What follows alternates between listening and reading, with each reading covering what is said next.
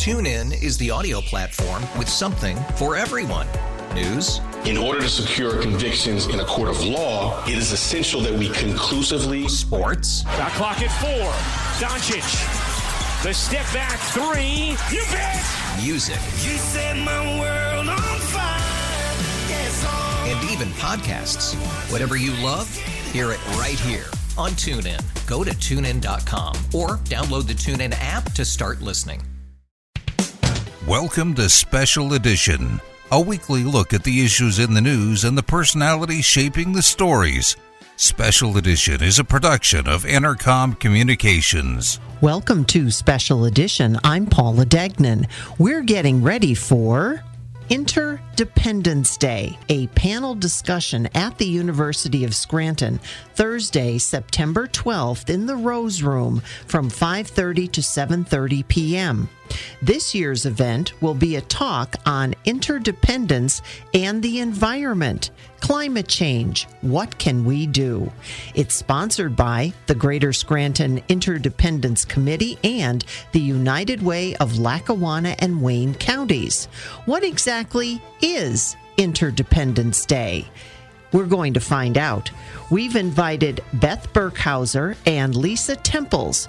They're involved in Interdependence Day, and not only that, but a project that grew out of Interdependence Day called the Hexagon Project. So let's find out exactly what is Interdependence Day, and for that, we'll turn to Beth Burkhauser. Okay, Interdependence Day is a day that was proclaimed by Dr. Benjamin Barber, a very noted professor of social issues, and he proclaimed Interdependence Day as the day after 9/11, seeing the world in a different way, shifting our view of how we should see the world, as we are all connected in some way. So the word interdependence. He created it so that we could see, he formed a network of citizens without borders, including artists and educators, students, politicians, business people, civic and religious leaders, and as well as our mayors and people who do lead the people, and recognize the interdependent nature of our world and advocate for new forms of constructive civil interdependence to solve problems that cross our borders. So the day after 9/11, he began in about 2003, and our local civic leader, Sandra Myers, took up the banner of this. She helped him edit a handbook called the Interdependence Handbook at about that time, and published it. And then the word spread throughout the country and the world, and Independence Day has been celebrated since then on September 12th. And we continue to do that in the city of Scranton and our northeastern Pennsylvania region.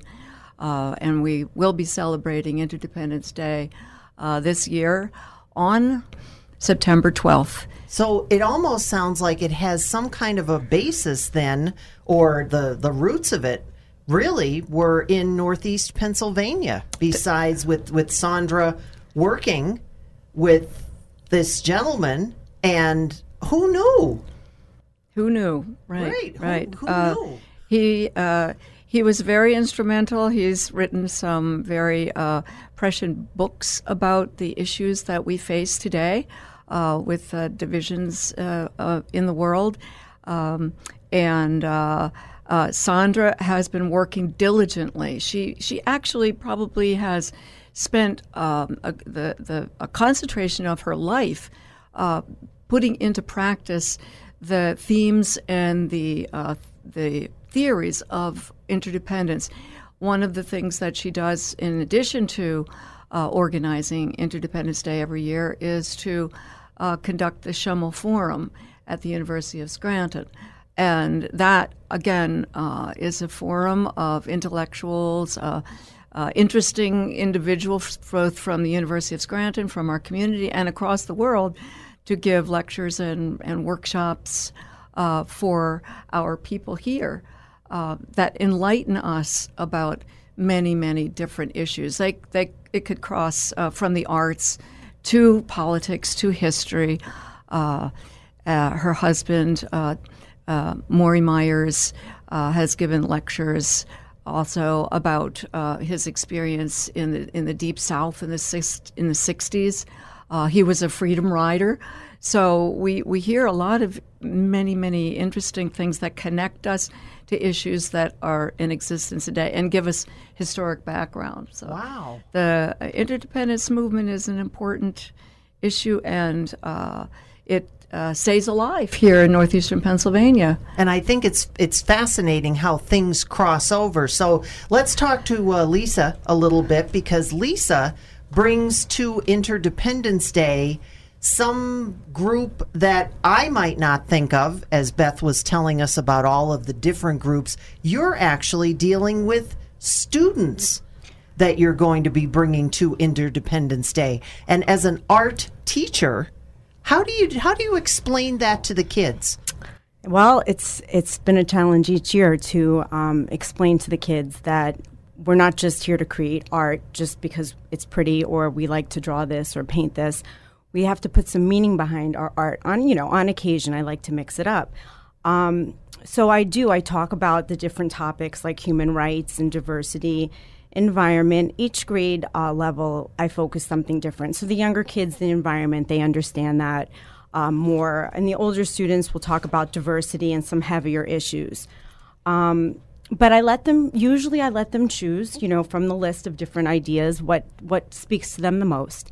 Sometimes we do a collaborative piece, like I have here, and sometimes we do individual pieces. And we have to tell our listeners that it's like a quilt? It's a quilt, yes. What I did was I teach art. I also teach family consumer science. So we do sewing. I kind of merged both, passions together. And we created this quilt. So I had students decide if they wanted to work individually or with a partner. One student worked individually. I know there was 2 students that worked on this one particularly. And then they created a piece of art on a piece of fabric, and we put it all together.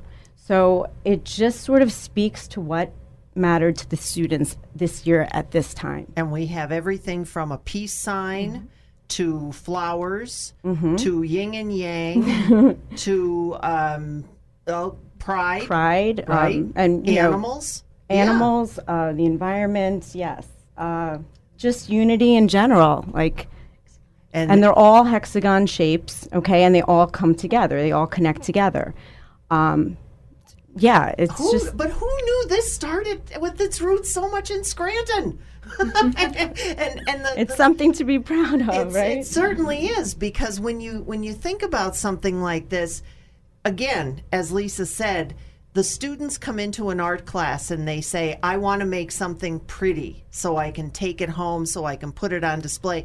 But Beth, now you gave them an opportunity to do something, and they've expanded their world. Yes. I think it's very important that educators and artists are people who do respond to the environment. They respond to the world as it is.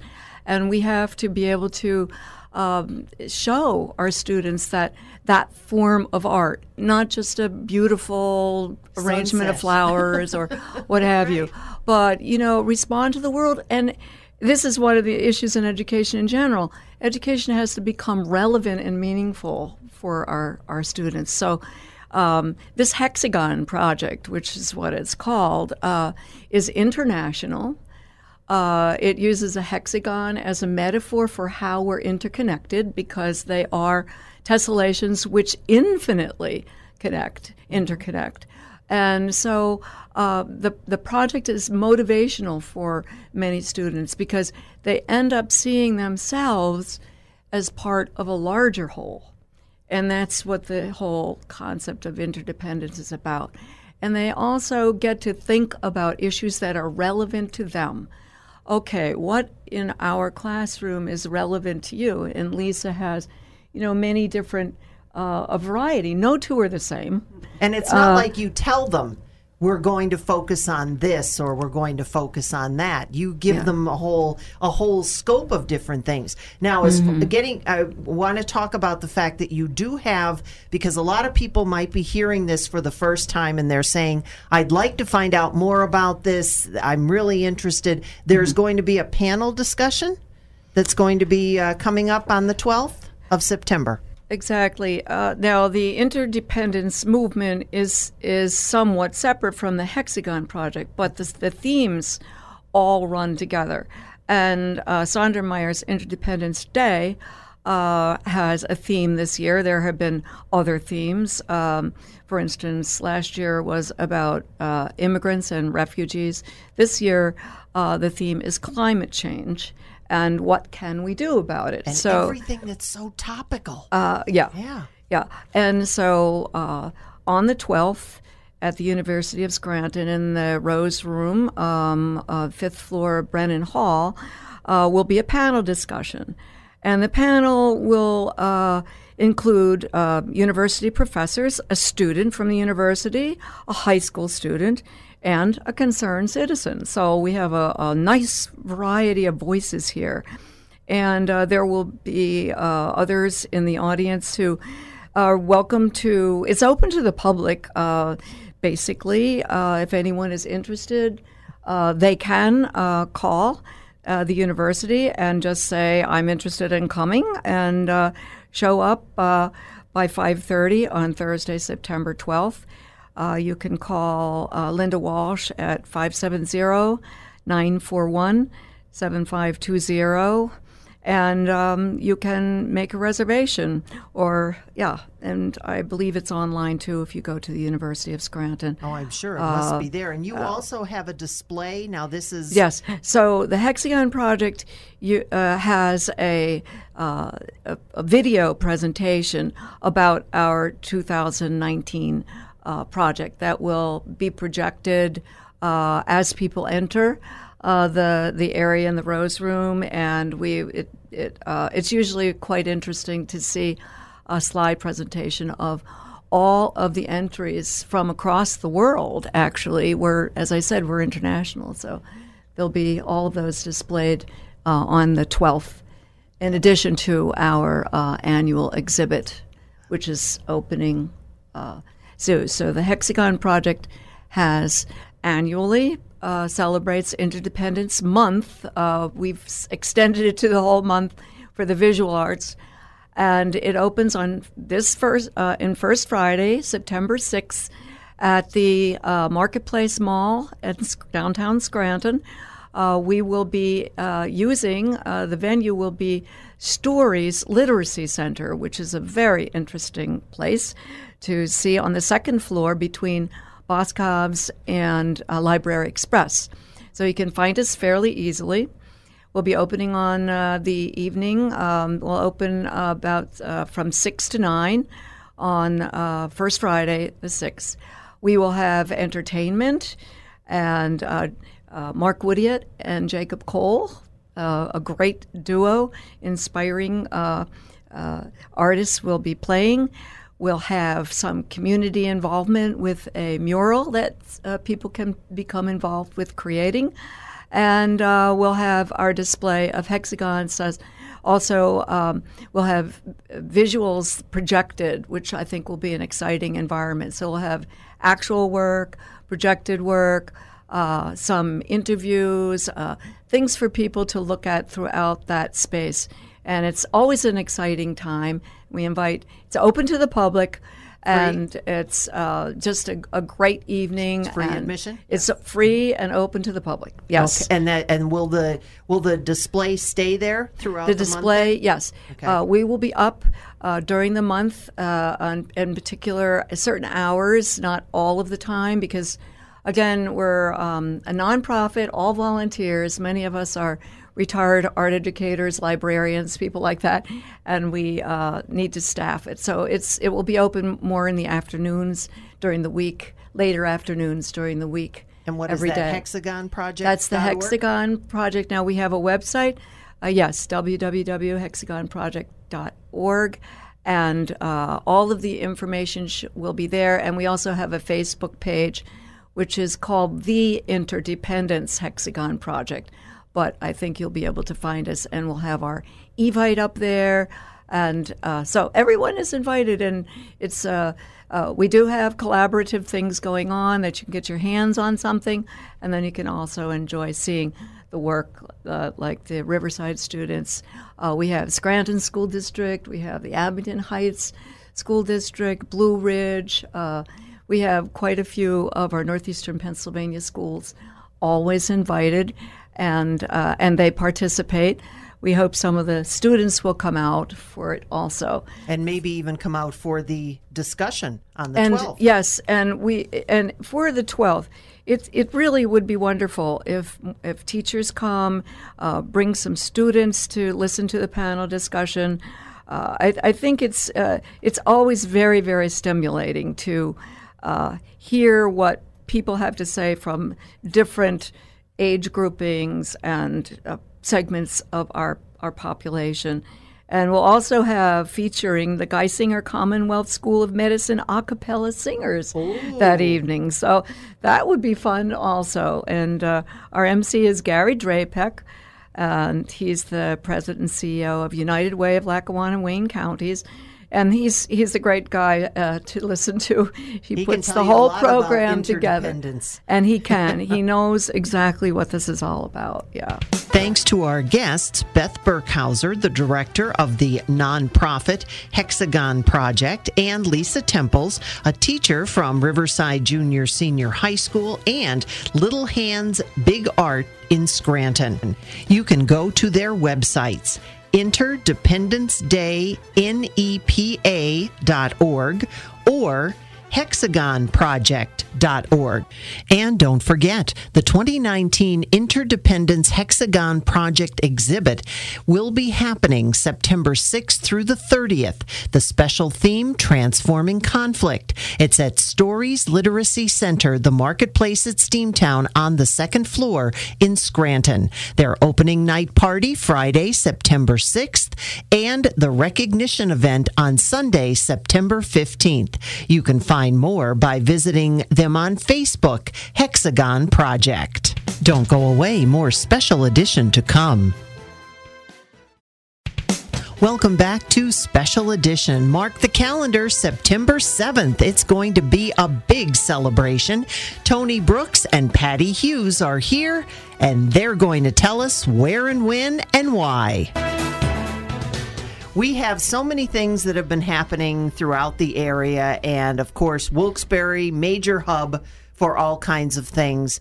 You folks have something that's coming up. It's going to be a big September 7th.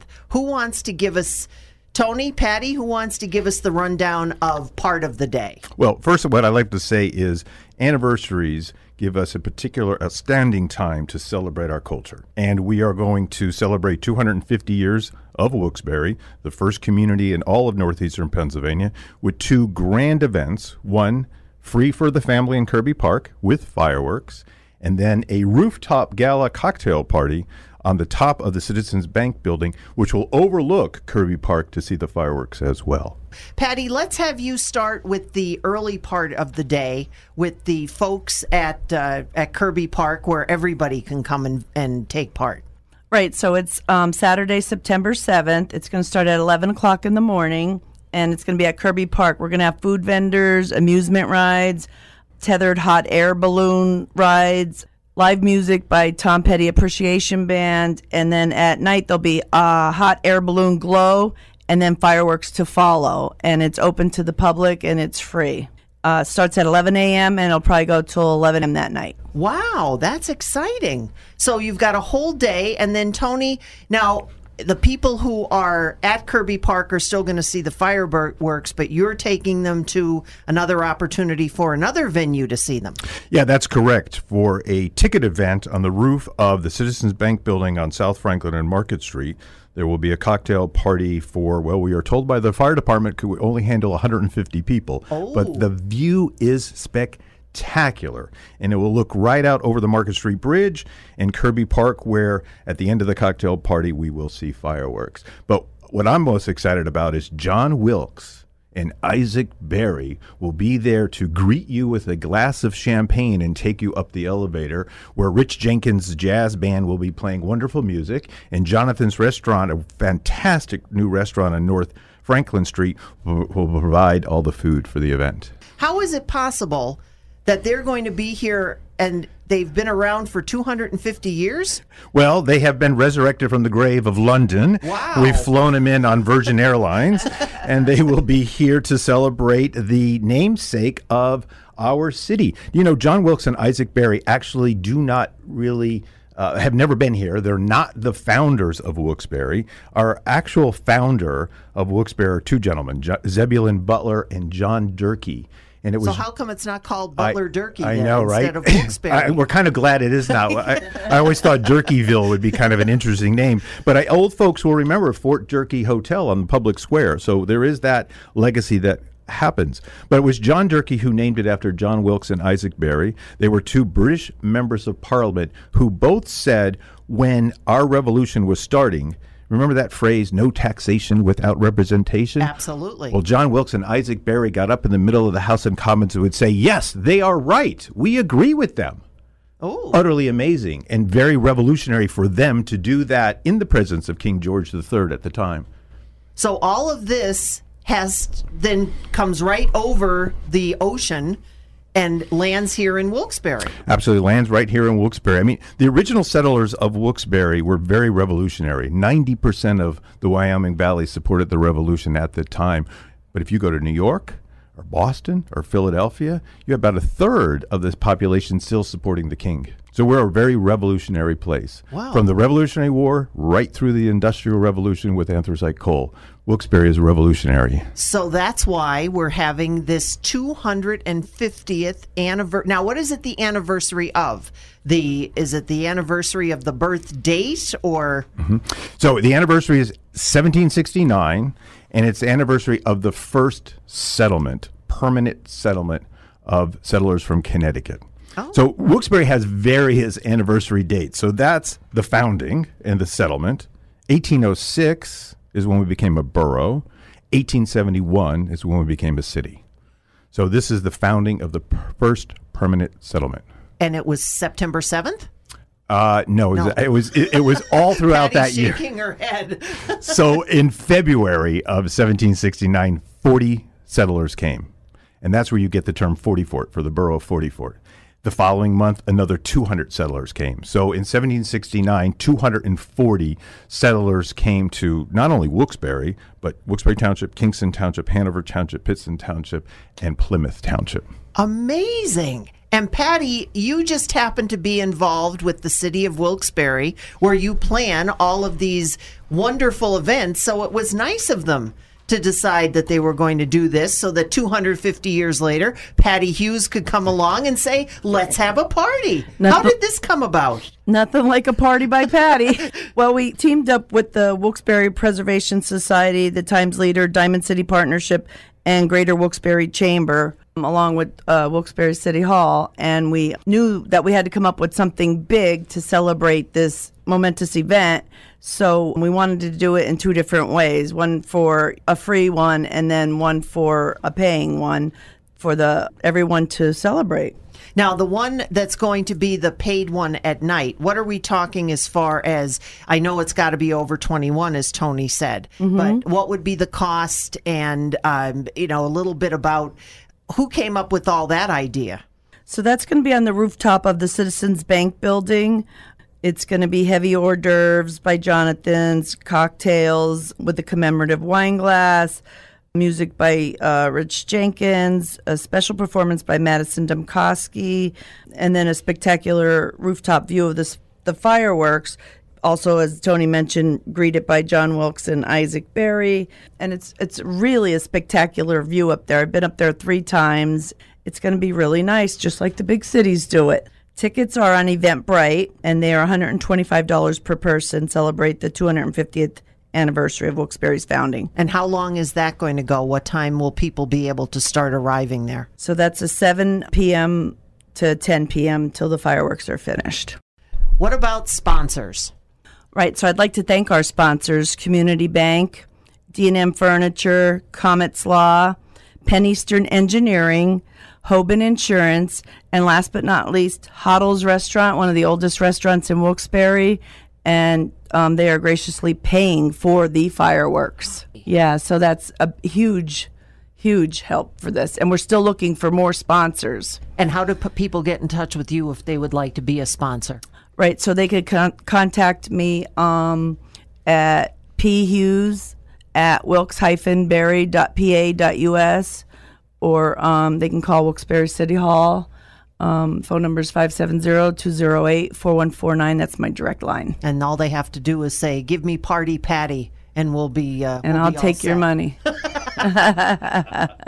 Tony, we're talking about all of these different things happening, and part of it's happening at Kirby Park. Was that before or after the founding of Wilkes-Barre, or how did Kirby Park end up in all of this? So Kirby Park comes a lot later, until the 1920s. In 1924 is when Kirby Park was named in honor of F.M. Kirby, who donated the land for the park to the city. Oh. And a lot of people might know who Kirby is because F.M. Kirby Center for the Performing Arts was partially donated by or the money raised by F.M. Kirby's grandson and Al Boskov back in the 1980s. And of course, the Kirby name is all over Wilkes-Barre. You got the Kirby Health Center, Kirby Park. There's the Kirby Library Mountaintop, the Kirby Hall at Wyoming Seminary, Kirby Hall also at Lafayette. There's a lot of philanthropy that the Kirby's done over the years. We have all of this history that's taking part.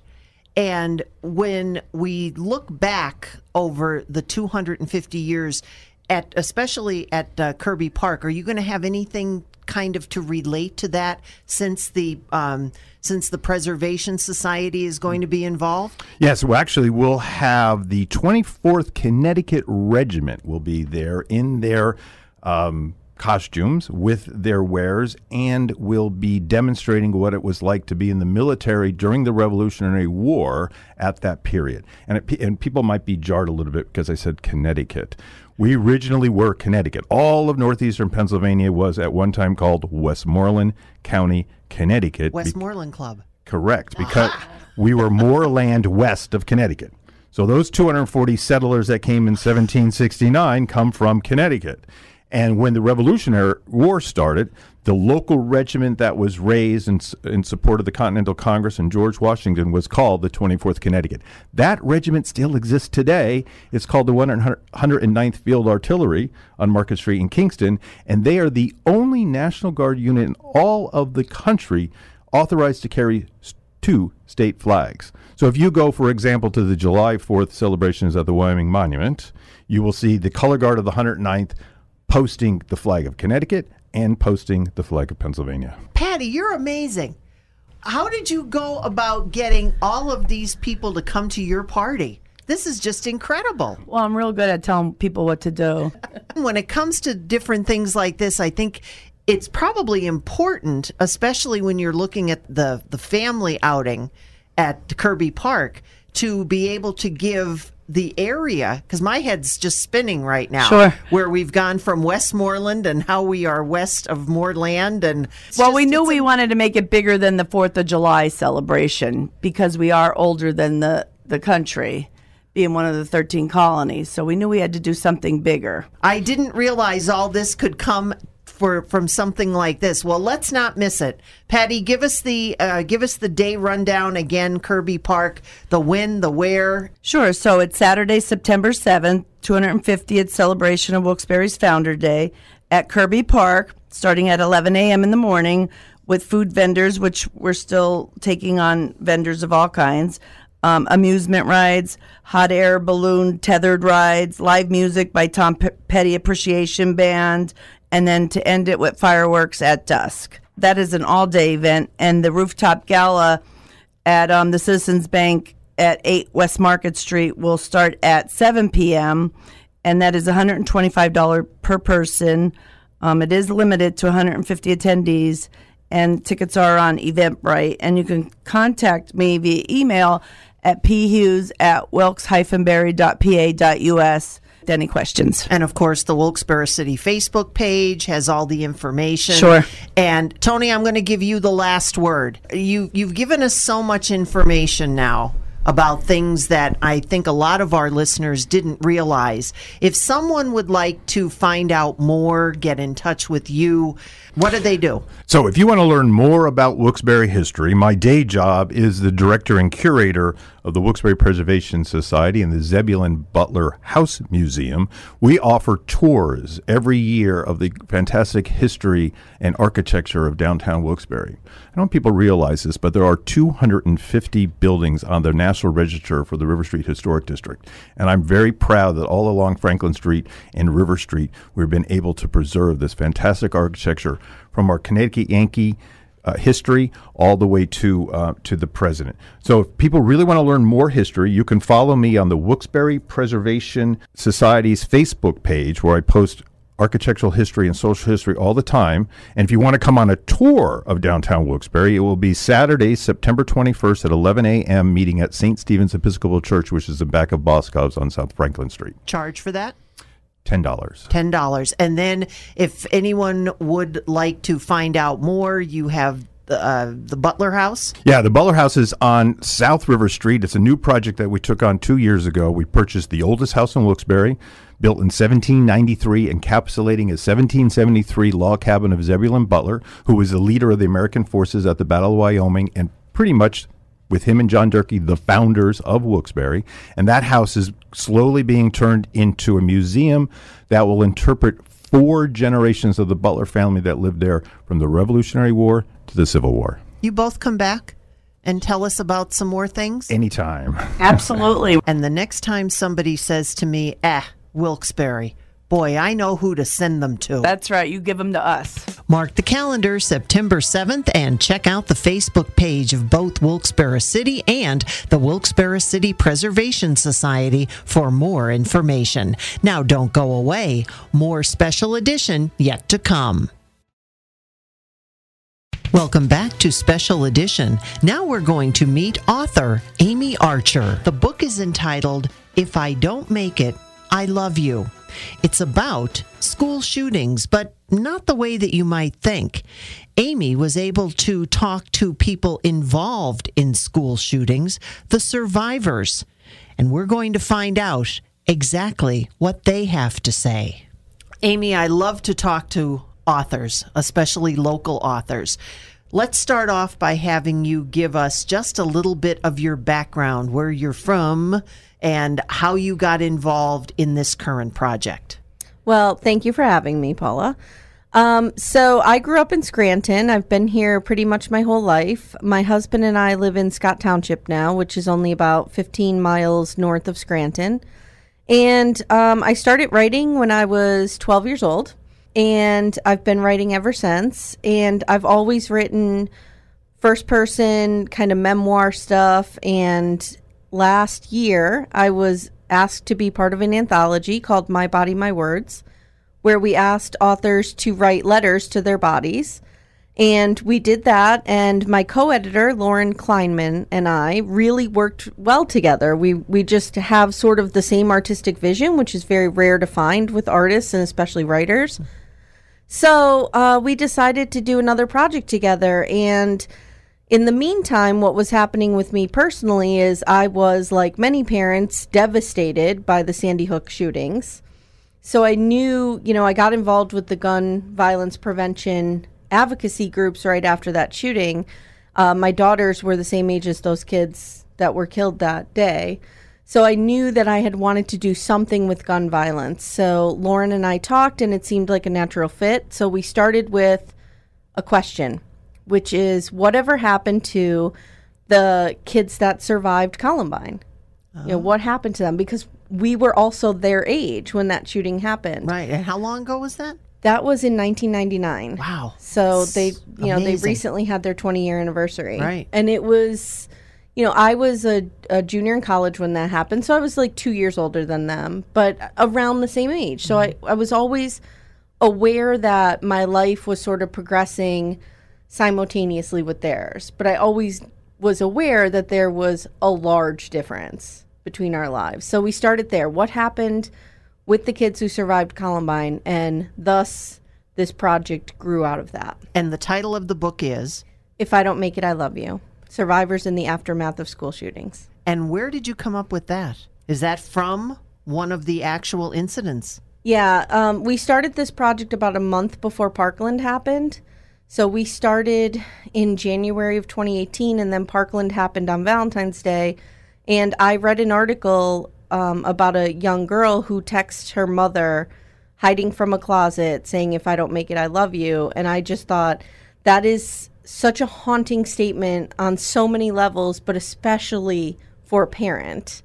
So I knew that that really encompassed what we were trying to capture here. So what exactly is the makeup of the book then? Is it a retrospect of what happened at all of the different happenings? Is it following one particular, as you mentioned, you growing up in an era of Columbine? Does it start there? Kind of give us a little bit of an overview. Okay, so the book covers 52 years of shooting. So we work in reverse chronology. So we start with the Santa Fe shooting that happened in Texas. So we start with the most recent, and then we work backwards. We go to Parkland and then Great Mills and all the shootings that happened leading up to Parkland.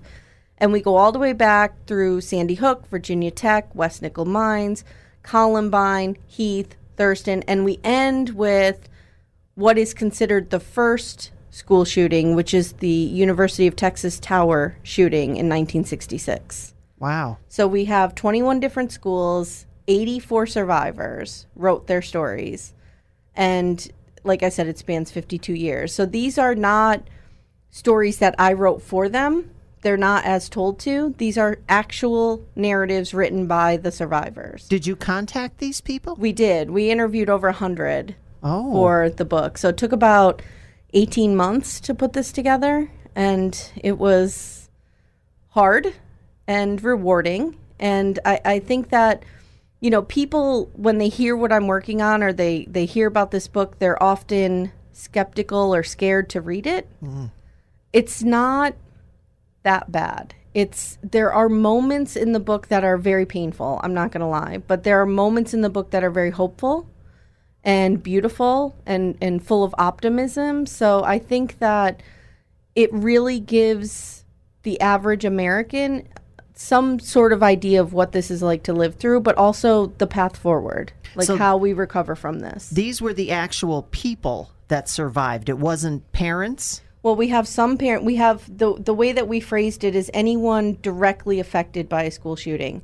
So we have actual students who were in the schools. We have students who were shot and survived in the schools. We have parents who lost children, children who lost parents, 2 trauma doctors that wrote for us that were on the scene during these.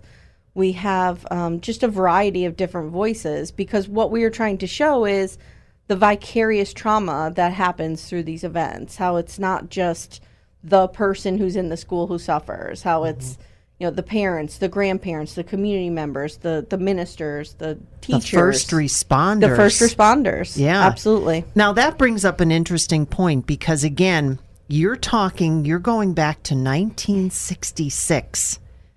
That I wasn't even aware that, because again, I grew up in that era, and I knew nothing about that. So what have you found in talking to 1966 compared to 2019? Well, what's interesting is, and not even the Texas Tower shooting, but even if you go back only as far as Columbine, we really thought that it was just an anomaly, that it was just some sort of random attack. And I can remember watching Columbine and thinking that. And so what has happened because of that is when Columbine happened, and even the Texas Tower shooting, you know, we learned a lot about those victims because the stories were treated with such care and respect, because it was almost seen to be some sort of outlier, right? So we learned a lot about the people who were killed at Columbine, and we almost came to know them. There were movies made about them. Same thing with Texas. There were plays, movies, books. But as the shootings are becoming more and more frequent, these stories of these survivors, or those who were killed or those who lived, are boiled down to like 2 minutes on the nightly news. And that's what we really hope to accomplish with this book is that there's more attention paid to the people who lived through this or lost their lives in these shootings. In that same type of way, mentioning about 2 minutes on the nightly news, do you find or have you found in reading these that there has been a mention of internet, social media? Because again, Columbine, a little bit starting, but now, boom. Yeah, communication in general plays a really interesting role in these shootings. There are several themes that you see start to emerge, and communication is one of them. Like in the earlier shootings, around Columbine, they started to have makeshift reunification centers. So they were, taking the kids to places where they would be reunite with their parents, and the parents just didn't know if their kid was dead or alive. And in the more recent shootings, with cell phones especially, it's heartbreaking, but it's also, parents have the ability to communicate with their kids immediately to see if they're okay. But then you always have the stories of the parents. Like I worked with one mother from Santa Fe, Texas, and her daughter Kimberly was killed. She was 14. And she she talked to me about sending that text message and never seeing the read receipt. And like a little detail like that just haunts you, like you send this message and your kid is dead by that point. So it's like, and then all the parents at Parkland waiting in those parking lots for those cell phones to ring. And it really, the communication or lack thereof becomes a common theme. Well, the reason I mention that is that's pretty much where you got the title. Yeah. Came from a cell phone call. Yeah, absolutely. And again, when you think Columbine, when you think in that area, you didn't have all of that because it wasn't that prevalent as it is.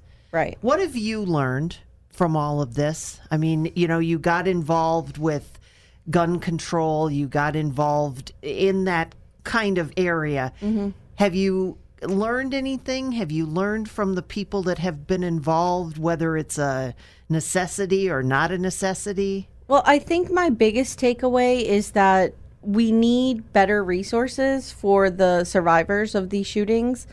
There are, these large national groups like Everytown and the Brady Campaign who are fighting gun violence prevention, but they're not really able to do both and support the survivors adequately. So I really feel like the survivors need a lot of mental health support, a lot of physical health support. A lot of them who were shot in school are still living with the physical ramifications of that. And, nobody's paying for that health care. Like, that's something that they're putting out of pocket. So, especially now, we're starting to see parents, we're getting to an age where we're starting to see, like, cyclical trauma. Like, we're seeing parents who lived through school shootings taking their kids Never even to thought school. about that. Yeah, we have 2 schools in Kentucky, Heath High School, which I believe was in 1997 or 8, right before Columbine. We have parents who lived through that, had their children in a different school in Kentucky that had a shooting in 2018. So you have this cyclical trauma now. So, in a lot of the mental health effects and trauma that they felt from their original shooting is starting to come up now. Mm-hmm. In how they parent. So I really think that they need a lot of support. And I know that there's some smaller groups like the Rebels Project, which was started right after the Aurora movie theater shooting. And it was started by a couple of graduates from Columbine High School who lived through the shooting. They help support mass shooting survivors. Like, that's their thing. They don't fight for any kind of political change. All they do is support survivors, and I think that we need more of that for them. This country owes it to them, in my opinion. Do any of these people that now you're saying, which I never even thought about, the fact that you have these people that survived and now they have children, yep, have they come up with maybe suggestions, or Amye, I hope there's going to be a second book, because this is just fascinating. It is fascinating. I know of one survivor in particular. Her name is Jamie Amon. She was in Columbine. She was not shot, but she lost friends in Columbine. She was in the school when it happened. And she has children. And she didn't really think about or deal with her own trauma around her own shooting until she had children. And she accompanied one of her children to school one day as like a helper parent in her kindergarten class or something.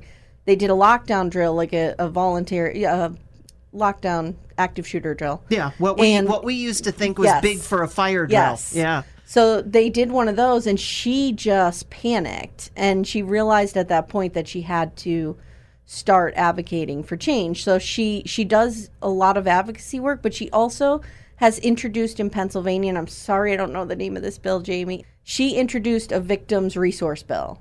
So she's trying to get co-signers to sign on to that right now. So there are survivors fighting for survivor resources. Mm-hmm. And I feel, like I said, that this country owes that to them. And one of the things that's amazing to me is a lot of their stories, particularly with that population around those 3 or 4 shootings around Columbine, they feel like they should have solved this problem. Like, a lot of them echoed that in their stories, that they were sorry for their kids because they felt like they should have solved this. And I remember reading it thinking, are you kidding? Like, what have you to be sorry for? We should be sorry that we did not fix this. Right. For your children. Did they have any kind of insight, having been on the inside? Yeah, I mean, they're all very active. So there are several different types of groups that have sprung up out of very recent shootings, especially Sandy Hook. Mm. Like, a lot of the parents, we worked with Alyssa Parker. Her daughter Emily was killed, and she started Safe and Sound Schools, and they just laser focus on, let's not worry about legislation because that's a very slow moving change. Let's focus on what we can do to make our schools safer immediately. Mm. And then you have groups like Sandy Hook Promise, started by Mark Barden, who lost his son Daniel in the shooting. And they focus on like bullying prevention and warning signs of kids who are isolated and might commit these kinds of crimes. So you do have different types of advocacy happening now. It's not just people tend to lump it all under gun control, but it's really not. Right. I'm fascinated. Where is your book available? It's available on Amazon right now for pre-order. It's coming out September 3rd. It'll be available anywhere books are sold. And once again, give us the title. It's called If I Don't Make It, I Love You. And I would like to say that we're having a fundraiser right now, and you can find it on our webpage, ifidon'tmakeitthebook.com, or you can find me on social media, and I'm always talking about it. We're having a fundraiser. We're trying to raise money to send a copy of this book to every U.S. senator. Wow. Yeah, by certified mail, hoping they'll read it. Yeah, okay. Make sure you get their signature, yes, not somebody at the desk. Exactly. Amye, it's just fascinating. Thank you. I'm looking forward to, unfortunately, a follow-up. But if you're talking to these people that you've talked to before, I think they have much more to tell. They have a lot to say, and that's part of the impetus for this project is we felt like the survivor was the voice that was missing in this discussion. Author Amye Archer and her book, If I Don't Make It, I Love You. You can pre-order it now on Amazon, and it will be coming out everywhere on September 3rd. Thanks for listening to Special Edition, a weekly look at the issues in the news and the personalities shaping the stories, a production of Intercom Communications.